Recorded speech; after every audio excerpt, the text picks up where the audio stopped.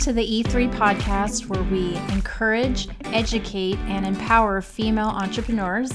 I'm Melissa Johnson, and I have a mission to help female business owners transform their lives and their business. On this show, I'll be interviewing female entrepreneurs that are moms, that are business owners, and we're taking a deep dive into the struggles that they're having in their business and coming up with some great solutions on how they can transform their business and their life. So thank you so much for joining the show today. I hope you enjoy it. Make sure that you subscribe to the podcast if you haven't already, and we're going to jump right in.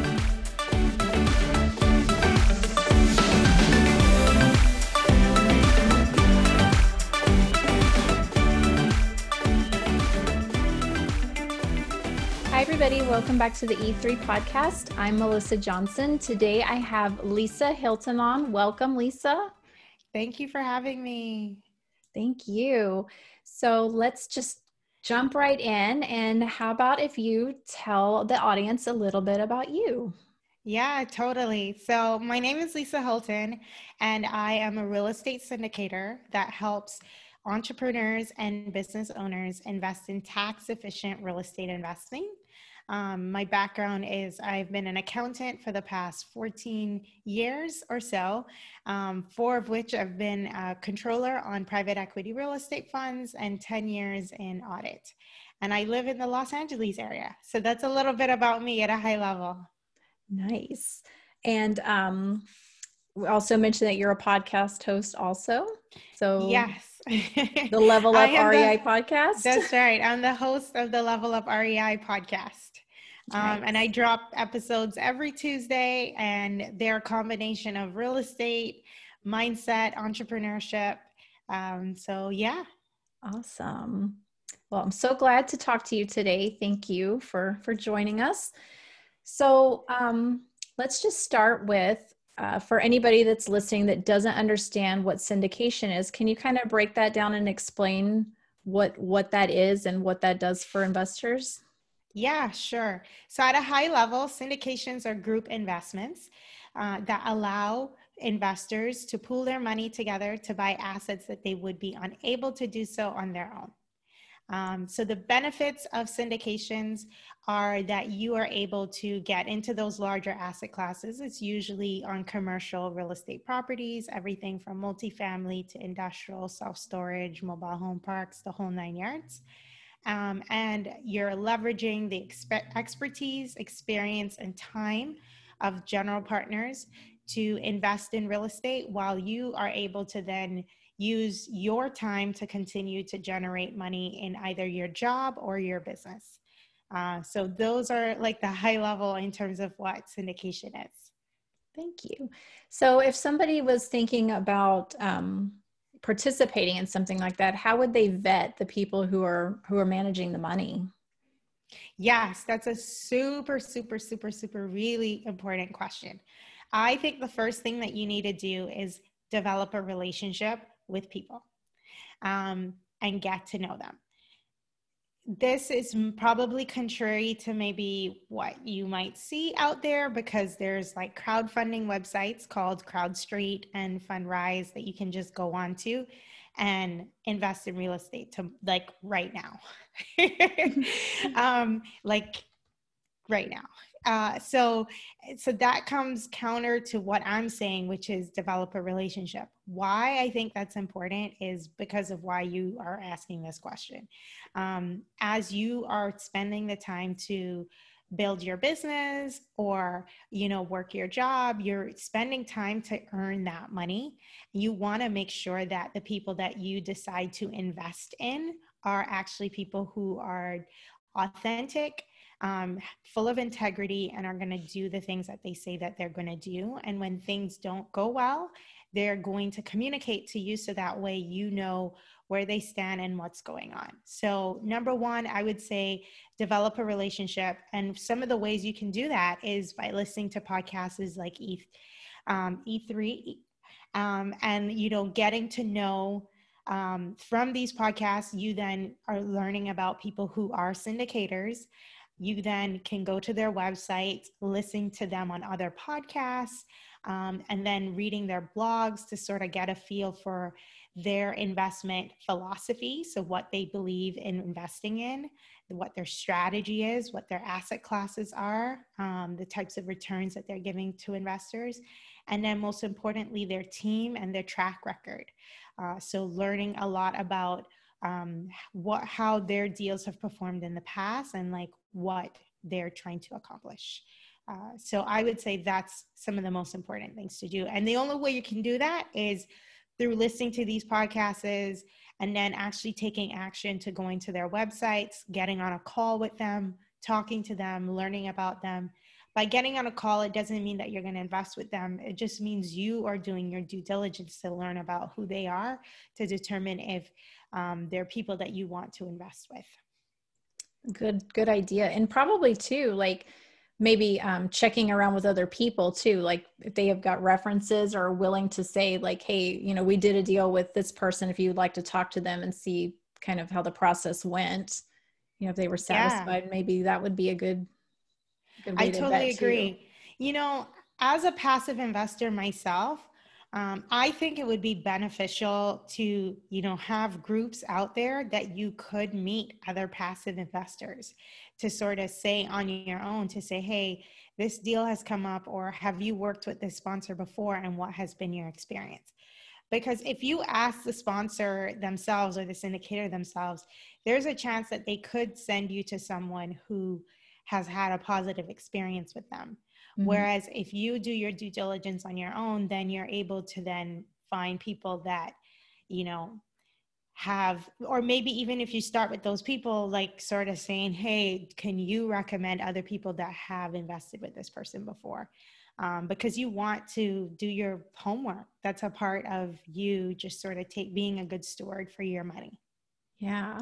I was interviewing somebody the other day and we were kind of talking about that. And she had this great tip of, I forgot what she called it.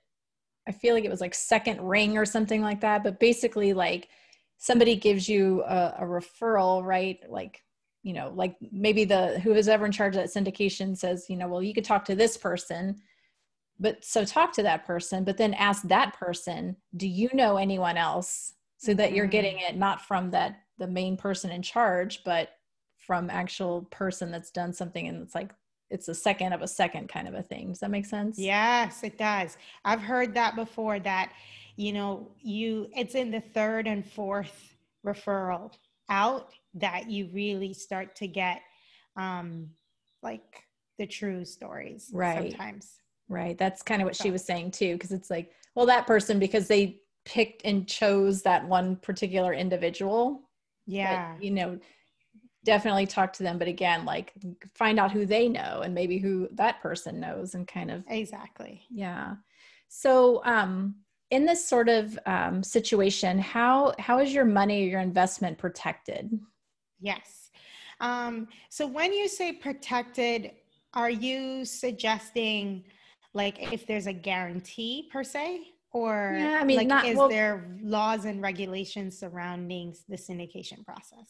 Yeah, mostly that, because, you know, we understand that there's real property attached to the investment. So right. There is something tangible there, but are there any other protections in place, you know, like so that, I don't know, you know, people just aren't taking your money and like running off with it or something?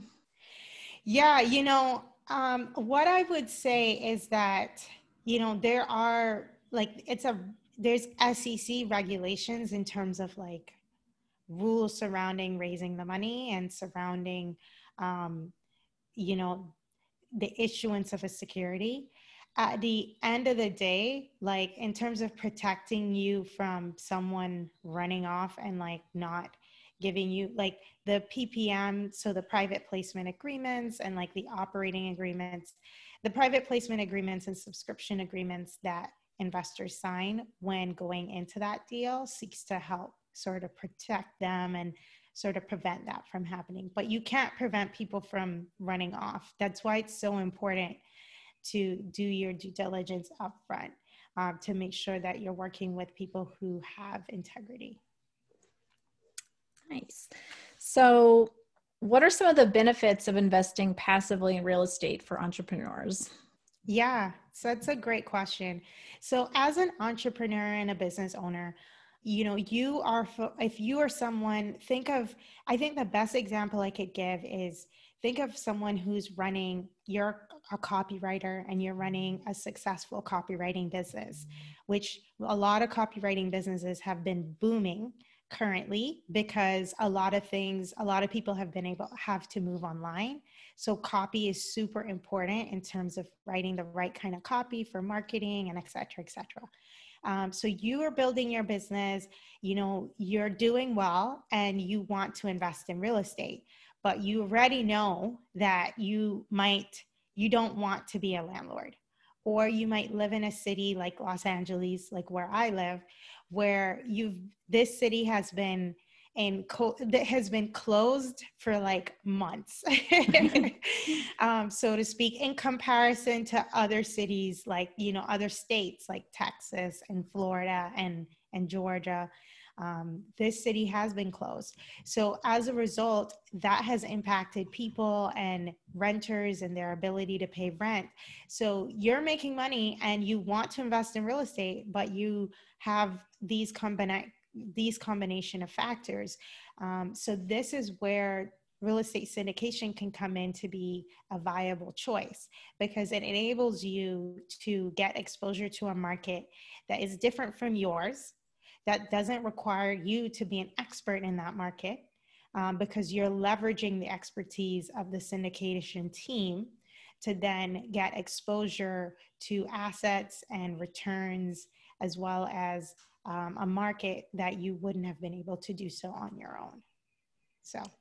So with those syndications, how can you explain how people get paid out of those? Like, is it do they get paid out every month, or is it maybe maybe it depends on the exit strategy if you're planning to fix up and then resell it again, possibly? Like, what does that look like? Sure, that's a really great question. So the first thing is, what kind of syndication is it? So what is a business plan? So if the business plan is, and there's at a high level, I'll touch on just 3 types of business plans. There's more, but the 3 most popular ones are the value add strategy. Then you have deep value add, and then you have development. So you'll have syndications that are typically targeting these. There's others like core type properties, which are like typically high end, class A developments and that kind, or buildings, that kind of stuff. Most syndications though that are around that aren't at that level, usually the ones that are core are usually institutional. So like the big JP Morgan or BlackRock is buying like Ritz-Carlton. But outside of that, value add, typically you'll see monthly or quarterly distributions if you're investing into a value add syndication. Primarily because those properties usually are already cash flowing. So the syndicator is usually has a business plan where they're taking over an asset that's already generating cash flow, and they might be making some changes to it. So adding a bit of value to increase the rents. So that's the first type and most popular type. And usually the class on those is like class B, class A minus.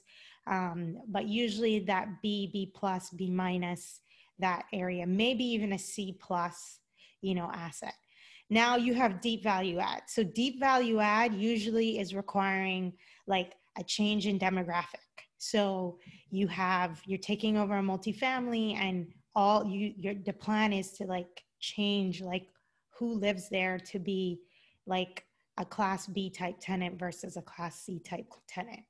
And you're going to do some heavy work in terms of constructions and development and etc. So those types of projects sometimes will have a delay in when the distributions will start.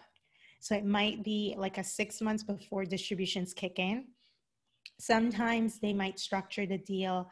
One thing I forgot to mention is in the first scenario that I just spoke about with the value add, a lot of those will also have a preferred return, meaning that they'll set up the deal such that the investors get paid first, and then the general partner will get paid. And usually it's between 6 to 8%. So if you invest 100K, you could see between 6 to 8% of your money coming back to you each year. So you divide that by 12, and that's what you're going to see coming back each month, or divide it by 4, and that's what you see you coming back each quarter. Now, going to deep value add, a lot of those projects don't have preferred returns, primarily because it takes a while. They know that they're going to be in the hole, so to speak, for like 6 months, maybe even a year, when they're turning the ship. And that takes time, and it's higher risk. And usually those value add deals have a higher return because they're seeking to compensate investors for taking on the risk of the project that this project is going to have. Right. Then having their money out longer too, right? Potentially, yes. But higher returns, you'll most likely see higher returns in that deep value add than, say, a regular value add because of the nature of the work. And then lastly is opportunistic. And this one has the highest risk. And in terms of cash flow, these you'll generally not see any cash flow. And it's so interesting because when I was working for a large investment manager on private equity real estate funds, I'll never forget, we were on a call, and these people are high net worth institutional investors. And we're calling from them. They are invested in an opportunistic fund. So it's all development projects. And we have been calling from them management fees, which is the way in which these institutionals, they structure their deals. And we called from them, and then they wanted to have a call with us because they were like, why are you guys calling for management fees like every quarter? So I had to explain to them that, hey, you have actually invested in an opportunistic fund and not a fund that is kicking off cash flow each month. So because of that, we have to call from you every month in order to pay the house to continue to run this fund. And so the same thing applies here for opportunistic. When you do a syndication on a development deal, yes, the syndicator will raise all that money up front, and then they'll manage the money in terms of developing the project, whatever it is that they're developing. In this case, usually they're not calling capital afterwards unless there's an issue. But once again, this here opportunistic deals usually have the highest ability for return. You're looking at 20-25% or more in terms of return potential, or even more than that. So, wow. Yeah. And those are, so you said development projects. So that's like a ground up type thing, correct, right? That's not like a redevelopment of that's right. Commercial space or something, right? Yeah. And people love it. Like, it's sexy, it's exciting. You're bringing something new to the marketplace, but it also comes with a lot of risk. Yeah, I can imagine. That seems a little daunting to me, but but to each his own. Everybody does something different. To each his own. Each his own. And I think there's a fear there too when you don't really understand too. Like I have learned so much the past month just about multifamily and syndication, and I'm like nowhere near an expert at all. But like these are all things that were not in my wheelhouse before, so it's been interesting learning about that. So thank you for breaking that down. Yeah, you're welcome. Hopefully that helps people in terms of like looking at syndication deals. Yeah. Stuff like that. So if you're looking at these deals, how do you determine if that deal is right for you? Oh my goodness. Such an amazing question. How do you determine if a deal is right for you starts with you getting clear about what you want. Yeah. Yes. So before you come to the party, you need to know what brings you to the party. So a couple things could bring someone to the party. Someone might be in a position in their business where they want they have been in a successful business. They've been running it now for 10, 15, 20 years. They are now looking at, you know what, I want to retire. I want to get to a place where I no longer have to keep running all these different businesses. So real estate syndications can be a great way for them to transition into that retirement place that they envision for themselves through building long-term wealth. So they might be taking money out of their business to invest in a real estate syndication to build that retirement fund, that long-term wealth, as well as it could be a way for them to generate passive income. So they want another income stream, regardless of the situation of wherever their business is at. They just want to generate another income stream. 2020 has illustrated that having multiple income streams is super important, because you never know what could happen that could take out an income stream. So the third thing is people might be in a situation where they want to manage taxes. So they're interested in investing, and they have this money and they're looking at the stock market, and they could open a brokerage account, or they could go invest in crypto. But guess what? The moment they want to realize any of those gains from out of the stock market or from out of crypto, they get hit with a tax bill. So that's where that's where real estate syndications becomes very attractive, because once again, they're not giving up their time. This is finding a who, not an how, which is that book from Dan Sullivan, Strategic Coach. That who in your life that is going to help you to leverage your time, leverage your money in this case, to develop further wealth for yourself without you having to figure out how to do all of the things. Got to read that book. It's on my shelf, and I've had like the third person to mention that book to me. I'm like, God, I bought that book, but I haven't read it yet. I need to. Yes, it's good, girl. It's good. I love that book.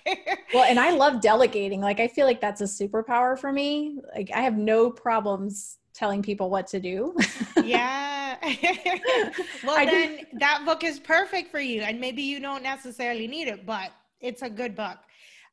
For me, that book, along with the 12-week year, is like a game changer. I think that anyone who reads the Who Not How should also read simultaneously that 12-week year. And then between the two of them, you're a rocket ship. You're gonna get some things done for sure. Yeah. But yeah, like getting really clear about what brings you to the party, so it could be building long-term wealth. It could be you want tax benefits. It could be you want to generate another stream of income. It could be that you are also just interested in appreciation. So people who are interested in appreciation, they're the ones who are going to invest in those development deals, because they want appreciation. They're the ones who are going to invest in a syndication that's in California, because this is a city that will appreciate in value regardless. It's going to be low and limited on cash flow, potentially, most likely. But like when it comes to appreciation, you hold a property 10, 15 years. Come on, LA will still be here. People are still going to be moving to this city. So, yeah. Love it. So like who do you feel like are good candidates of people to invest in a syndication? Yeah. So who are good investors to invest? Like who? So I think that, an investor who is interested, a person who makes, a good person a person who wants to invest in real estate syndications is typically someone who is busy. So they have already determined in their life that they don't want to be doing all the hows when it comes to real estate. Either it's because they have a job that they're super focused on and that they're trying to build, or they have a business and that's, they have several businesses or a business that they're working on and that they're building. Or they have realized that, they love real estate. They love the idea of it, but they don't actually want to be involved in any of the flipping and renovating and tenants and anything else. When you realize that that is where you're at, a lot of people feel that, oh, you know what, when they come to that realization, they think, oh, you know what, I need to go invest in the stock market. Or maybe real estate investment trusts are the only things that I can invest in because, you know what, I'm not good at managing contractors and wholesaling and finding properties and flipping and this and that and all this stuff. So they just sort of rule themselves out without getting a chance to sort of say, you know what, there is a place for you. Real estate syndications could be a viable option for you. Makes sense. So if somebody was looking to, like say you wanted to start a syndication, you were going to do a big project or something, what would you recommend people to do to find investors that would be interested in investing in it? Yeah. So this now is a question for someone who wants to be active. And that person, not only do they want to be active, but before I get into your question, I just want to say at a high level, being active in a real estate syndication has there are three roles by and large, right? And several people can play some of these roles. There's more than just three, but there's three primary ones. The first is acquisitions. So you have someone who needs to be in charge of acquisitions. And they can, depending on how your business is set up, there could be a whole team of people under acquisitions. Then you have asset managers. So they're the people who are going to be managing the asset. And then lastly, you have investor relations. So those are the folks that are in charge of your question that you're talking about. So that's only one aspect or one area of the business. And then there's other people, like there's key partners, key principals, you know, experienced partners, you have the lender and all that stuff. All of those other people, their roles in the syndication process as well. So from focusing on the investor relations, I think the first key thing is you need to build a system to attract, nurture, and help people to get to a place where they are now ready to invest into a deal. And that is a process. It doesn't happen overnight. And like most businesses, so as an entrepreneur, as a business owner, you are in business because this is a business that you want to do. Otherwise, you could create another business and go do something else. So the people who are focused on the investor relations side of the business, they're focused on it because that's the part of the business that they really enjoy doing. Perfect. So, man, this is interesting. I feel like we can talk a lot about this. And this question, I probably should have started with this. You know, if somebody was looking to start one of these, like to set something like this up, you know, like say you've made a decision again, like there's a big project coming up and you realize like, I need to raise capital for this and I want to do a syndication. What would be some things that people would do to like kick it off? Yeah. So like I'm a little conservative. So so here's where I'll start with this. I'm a little conservative because the laws and the regulations are real. So this industry is governed by the SEC, Securities Exchange Commission. And they have a Reg D, 506B and 506C. So if you wait to think about investors last, then you're probably going to be in the situation where you need to do a 506C, which is that allows you to go out there and raise publicly for your deals. You know, you can do it on Facebook and all these other places. And then you could, but you're only limited to accredited investors, which is fine. And that's it. If you then want to raise 506B, which is those are people that you need to have a relationship with. So you need to go through the process of attracting, nurturing, and helping people to get to that place where they like, know, and trust you and are now willing to invest with you. It's a process, and it should be a process to get to that place where someone is willing to then, hand over their money, because of the things that we spoke about earlier, which is, that track record, getting to know people, the integrity, the trust, the fact that you've worked really hard for your money. And you just want to make sure that this isn't someone who's just going to run off and not do what they're supposed to do. Because if they do run off, how do you find them? And the time and the energy and more money spent to then find that person. So I think it's just really important to take your time to get to know people. So then if you are someone who's interested in this path, you want to be a syndicator and you want to be on the side of, buying projects and investing, having investors invest alongside you, then I think it would be beneficial for you to start thinking about, nurturing investors. So getting out there, if you're doing a podcast, you could create a podcast yourself, or create a thought leadership platform. So that thought leadership platform could consist of podcast, YouTube, blogs, courses, anything else, everything about education, attracting, helping, building, all of that is underneath that roof. And a really good book for that is called The Best Ever Apartment Syndication Book by Joe Fairless. It really breaks down the whole entire syndication process. And then for capital raising specifically, Raising Capital for Real Estate by Hunter Thompson. Great books, 2 great books.